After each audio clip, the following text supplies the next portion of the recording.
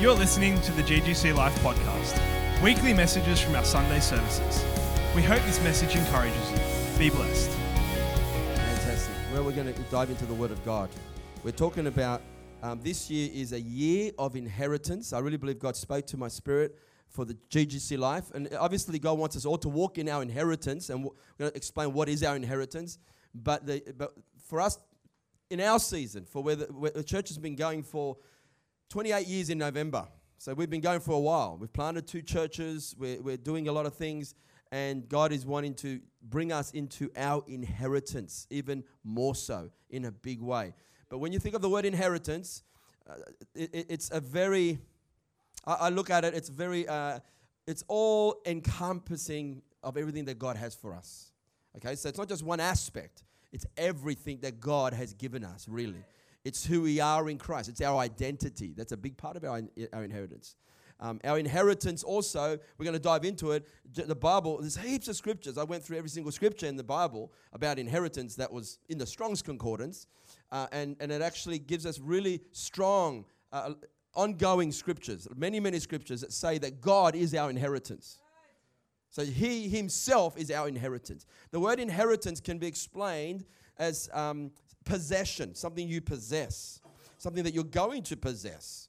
Let me give you the definition of inheritance. Something that is or may be inherited. Property passing at the owner's death to the heir meaning the person that's receiving, the son or the daughter, or an entitled heir or an entitled person to succeed that person's property or ownership, or to succeed legacy. Sometimes it's you take over a company because you're the heir. I like this one. The genetic characteristics transmitted from parents to offspring. So think about that just for a moment, that I have inherited my mum and dad's genetic code. You have too. It's been passed on. We've inherited half of mum and half of dad's, and that's why we look the way we look, because that's the way God created us. So even in Christ, we've inherited His characteristics. That's why we are who we are in Christ. Who He is, we are in this world. As He is, so are we to be in this world. If He's the head and we're the body is connected to the head. So what the head has and what He has received in authority and position, we're actually there with Him. The problem with inheritance is if we don't know what we have, that's the problem. If someone is deposited $10 million in your bank account, but you didn't know it was deposited, you're not going to make use of it. Or if it's deposited, you don't have access. You don't have the PIN number. You don't have the security code. You just don't have access. But it's there, and it's in your name, but you don't know how to have access. We need to know how to have access to our inheritance. It's been given to us. It's been deposited in our account. Now we've got to learn how do we have access to that inheritance? How do we activate our inheritance if it's ours? If it already belongs to you, we have to have some knowledge. Because without revelation knowledge, like if it belongs to me, how do I use what's mine? Well, first of all, I've got to know what's mine. If I don't know that it's mine, I'm not going to know it's mine. If I don't know it's in my account, I don't know how do I have access to it. So we have to know what is ours. I like the fact that another definition is the act or fact of inheriting by succession. So we are Christ's successors. As the Father has sent me, so I send you. He called us into adoption as sons. We are sons and daughters of the Most High God in the same way as Christ is. Did you know that? The Bible never refers to Jesus in the New Testament, in the letters, as the only begotten Son of God. Why not? It refers to Jesus as the only begotten Son of God before His death. When the Bible refers to Jesus. But after His death, it talks to us about Jesus being the firstborn from the dead. Or the firstborn among many brethren. He's the firstborn. If there's a firstborn, there's got to be a secondborn. And a thirdborn, fourthborn, 5,000 million born. I've got a firstborn, I've got a secondborn, I've got a thirdborn, and I've got a fourth and a fifthborn. Jesus is the firstborn. The firstborn, why doesn't it say the only begotten? Because there's more begotten. We are also born of God in the same way Jesus is born of God. God couldn't have done it any better than what he did. He's done a perfect adoption and a perfect birth. We've been birthed into the kingdom through seed, God's seed. The word of God is the seed, and fell into our heart, being the right ground, and it birthed our spirit that was dead, brought it to life. The Holy Spirit came into our spirit, regenerated our dead spirit. With the word of God, it brings us to life. And we are resurrected. Our dead spirit that was dead is now made alive. Isn't that good? Now we just got to renew our mind. Because our mind needs to catch up with what our spirit received. Amen. So there's many scriptures that talk about we as a people of God are God's inheritance as well. So here's our inheritance. Many scriptures talk about that. But we as God's people, he refers to us as his inheritance, meaning we're his possession. We belong to him. It's a beautiful thing to know you belong to him. Other scriptures say God will never forsake his inheritance. It's in the Bible. Imagine when I think about that, I would never forsake my children. He won't forsake you. But we have a choice in the matter, like the prodigal son who said, give me my inheritance. And so the father gave him his inheritance. He took the inheritance and went off to selfish living, lived for himself with that inheritance. And you know the story is he went so bad and ran out of all his money, and people used him and his friends used him, and he wasted all the inheritance, and then now he's at the bottom of, hasn't got a job, can't even eat, he's so hungry, as he's feeding the pigs, he's even eating the food that the pigs are eating. And he's thinking to himself, man, my father's servants have it better than this. So he came to himself. And as my brother pointed out this morning, the son made a decision to run to the father first. I was saying the father runs to us. He does. But only when you run to him. And the Bible says, draw near to God and he will draw near to you. Isn't it beautiful how Jesus tells those stories perfectly? When the son makes a decision to run. And that's why whenever you mess up, make a mistake, or feel like you drifted, don't run from God. Run to his arms. The moment you say, I'm running to you because you're merciful, you're gracious, you're loving, you're kind. As you run to God, God always runs to you. And as he runs to you, he restored the inheritance to that son straight away. He didn't say, well, you're going to serve me for a few years and see if you're worthy and see if you earn it. He just gave him his sandals back. As a son, sons wore sandals, servants wore barefoot. And gave him the ring to sign in his name, checks, basically. And gave him the ring straight away. And said, let's chuck a party, let's celebrate, he's back. But gave him then his inheritance back. Isn't that God good? It's amazing. He's so loving, so gracious. We need to know our inheritance. You know, the scriptures that say that, I think it was Manasseh and another tribe who said, we will not settle in our land, even though they got it. We will cross the Jordan and we'll fight for all the other tribes until they get all their inheritance. So there's an element that you've got to fight for inheritance. The scriptures say that God gives us inheritance, and then he goes, okay, I give you the land. Go, it's all yours. But you have to go in and fight it. Fight for it. Well, hang on a sec, God. Did you give it to us, or do we have to fight for it? It's both. God gave us the inheritance, but you have to fight for your inheritance. It doesn't just come to you by itself. In a sense, if I can say it this way, the enemy wants to deceive us and take our inheritance. He wants to steal the inheritance from us. He doesn't want you to know that you've got inheritance, so he wants to take it away from you. And when you've got an inheritance coming to you, you get a little bit angry when you know that inheritance actually belongs to you. You get a bit frustrated. You get a bit, hang on a sec, that's my inheritance. How dare you try to take it from me? There's got to be a righteous anger. When you understand the people that are lost and in darkness actually belong to God. God purchased them with his own blood. The blood of the Son of the living God. Not with silver and gold he didn't purchase them, but with his own blood.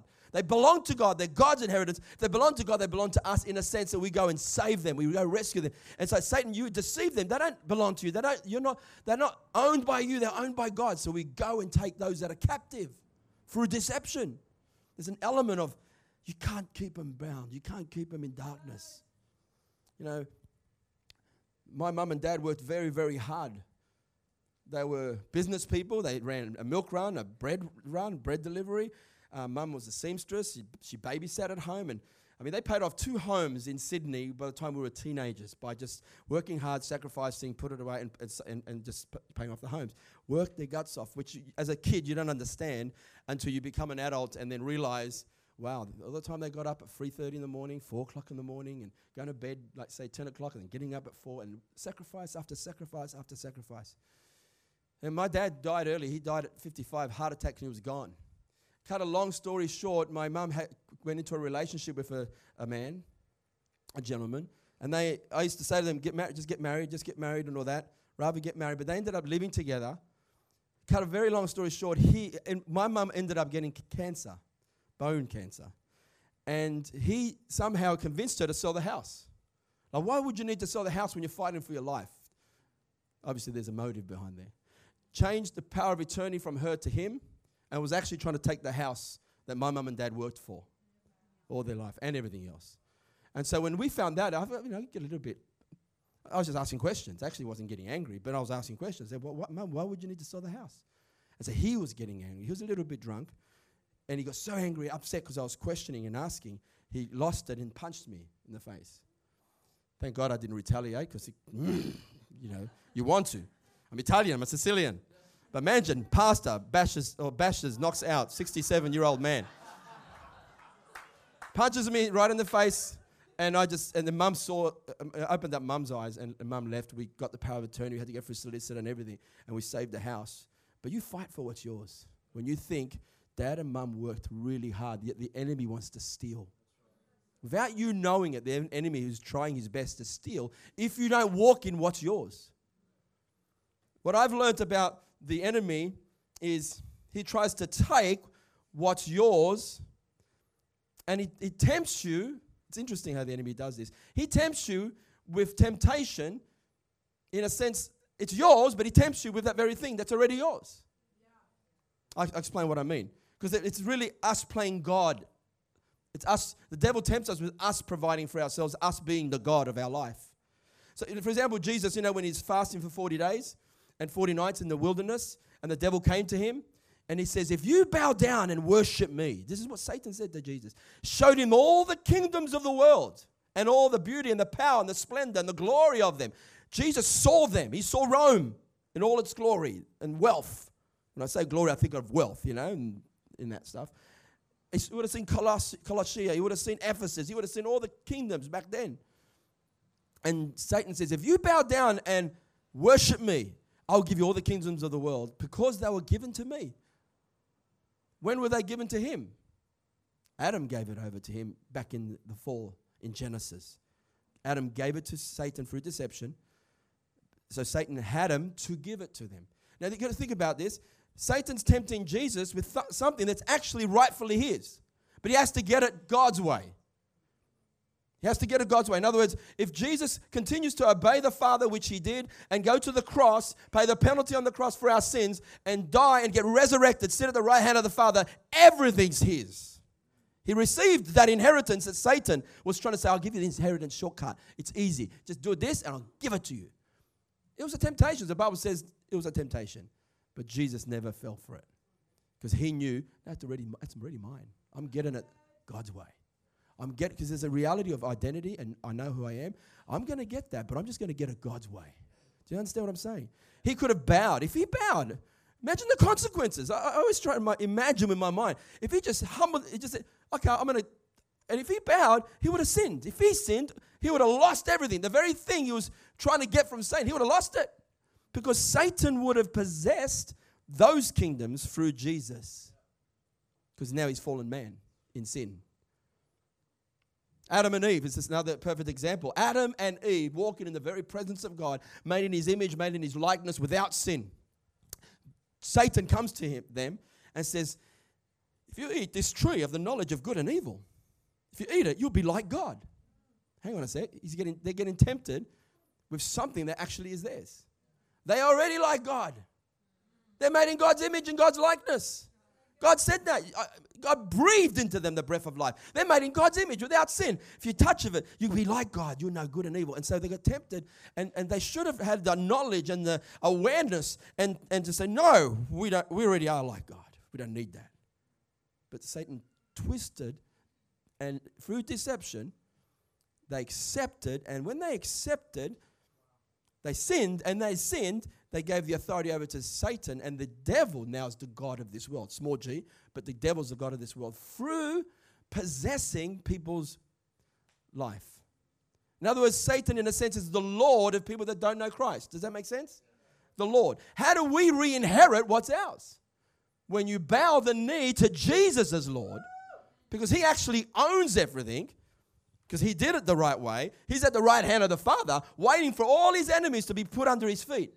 So when we bow the knee to Jesus, everything I am, absolutely everything I own belongs to him. And that's how he inherits the earth. I hope you know what I'm trying to get at. For example, I heard a story of a very, very wealthy man. It was a good friend of my friend. He told the story. And he says, this guy says, can you tell me the will of God for me? Like he's wealthy. I'm talking about millions and millions and millions and millions of dollars. And he goes, what does God want me to do? What does God want me to do? He kept thinking, when you write a check, how much money? What should I sell? What should I give? He was just kept thinking he has to do something to give to God, to hear God's voice. What's the will of God for me? And this man said, God doesn't want your stuff. All he wants is your heart. It's true. And if God gets your heart, really gets your heart, he's got your stuff anyway. He doesn't need your stuff. He just wants your heart. He's in love with you. He wants you. But then when he's got you, we submit everything we've got for his glory, for his kingdom, for his purpose.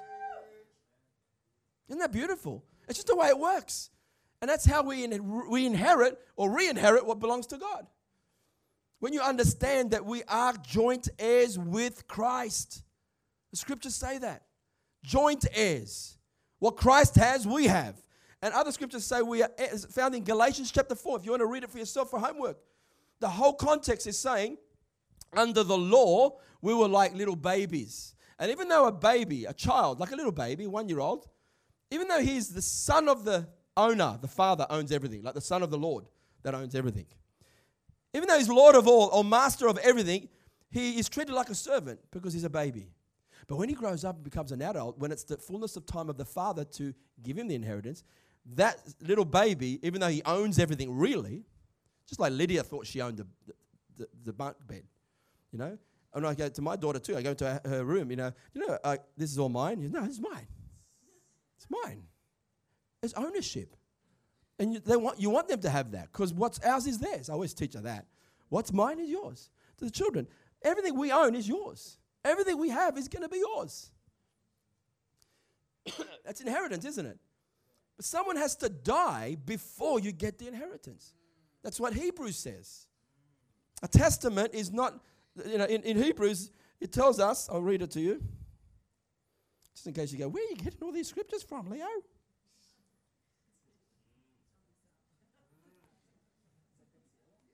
It's in Hebrews chapter 9, verse 16. For where a testament is, there must be also a necessity be the death of the testator. A testament is a will. A New Testament is the new will. The Old Testament was the old will. So God, being God, became a man. God, fully man, made a covenant with humanity. And he makes a will. The person who made the will has to die before the will's in place, before you can inherit what he is willing to us.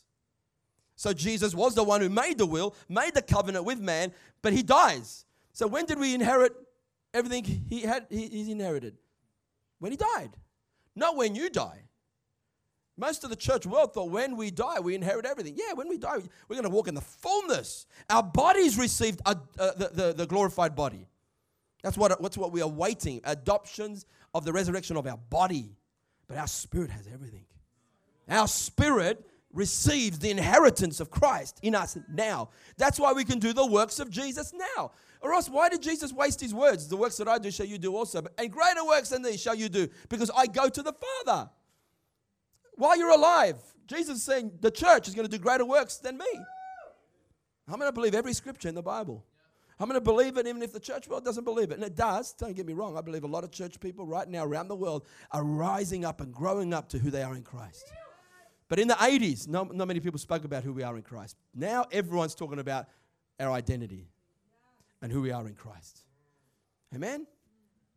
We're learning, we're growing, we're maturing. The church worldwide is coming into, I believe, an awakening like we've never seen before. So Jesus already died. He already paid the penalty. So now all that he owns, everything he has, everything he is actually ours. That's why even when we're talking about Jesus, God is our inheritance. The first thing we have as inheritance is God. So How does that happen? There's many scriptures that talk about inheritance. It's a promise. If the inheritance came by the law, it would not be made by a promise. But the inheritance came by promise to Abraham. That's in Galatians. By promise means God made a promise and we just believe it. Law speaks of if you're good enough, if you work, if you become good enough. Good works, good works, good works. When you're good enough, how good you have to be to earn it? Well, 100% good. You can't rely on your goodness to earn inheritance. You receive it by a promise. God made a promise to Christ, but we're his seed. As his seed, we inherit what he was promised. We're heirs of God. That's what the end of Galatians 4 talks about. Heirs of, joint heirs with Christ, heirs of God. Wow. And we walk in the fullness of it in heaven. It doesn't stop here. It doesn't stop when you die. Like in 1 Peter, it says we have an incorruptible and it's unfadable. That's the word when you look at it. It doesn't fade away. It's perpetual inheritance laid up for you in heaven. Our inheritance is in heaven forever. You will never get to the end of it. I'm telling you, that's good news. I'll tell you why the world, many people are suffering with depression. This is one of the reasons. Not the only reason, one of the reasons. If we're temporary minded. Everything's for the here and now. Right here, right now. I don't have right here, right now what I want.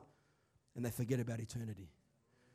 The Word of God teaches us believers to think with eternity in mind. Your life is like a vapor. It's here today, gone tomorrow. Bang. My 50 years, whew. Another 50 years, whew. So we've got to live for eternity. When I think of eternity, joy wells up in me. Joy. People don't have that anymore. Everything I do here on earth right now, the Bible says will be rewarded. Everything. Jesus said. So have eternity in mind what we do. We're here to please one. That's God. Here to please the Father. So if this is all given to us, I've got to know about it so I can access it. The enemy, the devil, there's a parable where Jesus uses as a parable. He talks about there was an owner. Let me just quickly, it's found in Mark chapter 12, verse 7. It's in this. I'm reading from the Old King James, but it says, "But those husbandmen said among themselves, 'This is the heir. Come, let us kill him, and inheritance shall be ours.'" Now that's the end of the story, but this is what Jesus says. The story goes: there was a person who owned land, and he planted a vineyard. That means grapes to make some wine, some vino. All right, but he owned all these grapes, and he put. A husbandman means he put a servant there to take care of it, like a hirer. He hired some people to take care of his vineyard. Who owns it? He does. It's his land, it's his vineyard, he planted it. Now he's put workers there to take care of it. He goes away on a journey. And when he's far away, when the harvest was come, he sends a delegate, like he sends someone to say, "Can I have my harvest? Can I have it's now producing a harvest of grapes. Can I have some?" And you know what they did? They bashed the delegate. They bashed him. So he sends another one, and they killed him. And he sends another one. And the Bible says he sent many delegates and many servants. Jesus is referring to the prophets in the Old Covenant. God the Father would send them to Israel, and they would get persecuted. They would get killed. So the Father, this is what Jesus says. So the owner of the vineyard says, "I'll send my son." They'll reverence him, surely, and they'll get what's mine. And so when the son comes, Jesus says they bashed him. You know why? They said, "This is their son. If we kill him, we get the inheritance." See how the enemy thinks? If we kill the son, we get to the inheritance. And Jesus was the son they killed. And they actually knew that they were referring to their Pharisees. The Pharisees said, the Bible says the Pharisees knew that Jesus was referring to them, that we're the ones that are trying to kill the very son. Now, what I learned out of that is the enemy's trying to can't kill the Son of God, us sons and daughters of God, because we're sons and daughters of God. But what he tries to kill is the revelation of you being sons and daughters of God. He's trying to deceive you to not believe that you are truly sons and daughters of God. He can't kill sons and daughters of God if they know their authority, their glory, their power, the resurrection that's inside of them. How can God get to light? How can the enemy, get to light? How can darkness penetrate light when you know the light that's in you? Darkness has no effect on light. So he tries his best to kill the revelation of you being a son and a daughter of God. That's why he tempts you with things that you already have. You already own it. But if I say yes to that temptation, I'm saying to God, I can't wait for your timing. I will make it happen in my own strength. Every time we do things in our own power, our own strength, we're saying, God, I can't wait. I don't trust your goodness, your grace, your love. I know you've got provision for me, but I'm going to make this happen. That's when we sin. So wait for God's timing. Jesus did with the temptation of the kingdoms of the world. They were actually his. And the enemy was trying to say, bow down, I'll give it to you. He would have lost it. It was a lie. He actually would have lost it. Satan's lying to us. So we've got to know who we are. And the only way I think we can access it is by faith. You step out into what God says is yours. So I don't know about healing power. Well, have you ever prayed for anybody? Pray for someone that's sick. And what I've done over the many, many, many years is I prayed for people so many times they weren't healed. But I'm not going to make my theology become, okay, I pray for people that didn't get healed, that means it doesn't work. My theology has to come from the Word. Might not know why they didn't get healed. I'm still learning. I'm a baby Christian. I'm trying to flow with God, trying to hear God. And I'm just giving it a go. But better to try, better to give it a go, better to step out and act on the Word. But keep doing it until you start. And I started seeing people get healed. Healed here and healed there. And some powerful healing, some miracles, some wow. Sometimes I pray for people, leave the country, and come back a whole year later. And one lady goes, oh, no, one time I was going to have an operation on my tooth or something, or gum. And when you prayed for me, got healed. I didn't have to have an operation. I said, oh, wow. I didn't have a clue that happened. It happens a lot of times. You pray for them and you walk away. I mean, when we went to India, we prayed for a lady who had a big lump like this. I mean, solid lump outside her body. Prayed for her. I didn't see it go down, physically right there in front of my eyes. That would be called a miracle. But when we come here 4 months later, the pastor that's overseeing that lady said that she was totally healed. A few days later, it went down, and it went down to nothing. But I didn't know that until 4 months later. So you start to hear miracles. You start to see miracles. But you step out and exercise by faith what's been deposited. But you got to know that it's yours. That's why we got to get in the Word, get to know what it belongs to us. And then when I think about the year of inheritance, I think of everything. I think of souls. People are God's inheritance. So we're going to see souls come into the kingdom like never before. Miracles, healings, us walking in who we are in Christ, Him being our inheritance, being in love with Jesus and Him in love with us and walking in that. Inheritance, the Bible says we are heirs of God, but it also says the meek, the humble shall inherit the earth. You're the meek, you're the humble, you inherit the earth. Everything that's God's actually is ours. But you got to get that revelation. It actually belongs to us. One day when I was a young baby Christian learning about inheritance and meditating on it, and I was walking in the foothills, which were farmland of Pakenham, which is suburbs now in Melbourne. I was living on a farm with my friend, and I was going for a walk, and I was looking at the hills, and beautiful, it's magnificent, so beautiful that God created all that. And God says to me, Leo, that's all yours. Wow, I'm just infatuated with God, loving it. And I felt God, I said, God, I give you everything that's mine. I can't explain it any other way. When I said to God, I give you everything that's mine, everything that's mine, I give it at your disposal, your use, your purpose. As I said that, I felt faith rise up to receive and believe that everything that's His is now mine. At my disposal when I need it. That's how it works. Not for my selfishness, but at my disposal when I need it. And when I released all that was mine, and you got to do that daily. Like that was 30 years ago. So it's not like something, I'm not saying I've lived that perfectly. I have not. But I know when I came home, I said to my brother and my sister, we lived together in the same room, and I said, look, Tony, everything I own here, all the clothes that I've got, just use it. Don't have to ask me. If you get to it before me, don't have to ask for permission. Just use it. That was hard for me. I was a fashion designer. It was hard, but I said, no, just give it. I said to my sister, anything you want to use, if you happen to use, and we do that with our vehicles, do that with our cars, do that, we do our best to say, God, it's yours, to use it for your kingdom. And the more you let go, say it's for your will and purpose, the more He trusts you. I can't explain it any other way. He actually trusts you with His wealth. Because I know it all belongs to Him, but you can't take someone else's car. You can't take someone else's house, can you? Because in the natural, people possess it. True? They own it. They've got written paper for it, and you'll get thrown in jail if you try to. What I'm trying to say is when they come to Christ and bow the knee to Jesus, when they really bow the knee to Jesus as Lord, everything they own becomes God's. And that's how we inherit the earth. How are we going to buy a $5 million building, a $6 million building, $10 million building? I don't know what's going to cost in Sydney. How are we going to buy it? It's a year of inheritance. Because everything belongs to Him. And we don't have the attitude, oh, God, if I win $20 million, I will tithe. No, you tithe with the $100 you get now. Be faithful in the little things, because it's hard to tithe big amounts of money.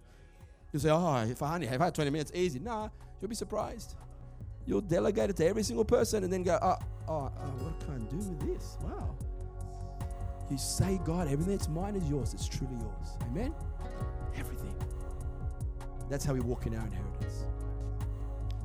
I hope it's made sense, because I was trying to say there's occupants in the land. Those occupants are people that don't know Christ. We don't dispossess like the Old Testament, but we dispossess with the gospel of love. The gospel, the good news, makes them bow to the knee. And we're fighting for God's inheritance. Amen? That's what we're talking about. Let's pray. You've been listening to the GGC Life podcast. We hope this message has encouraged you.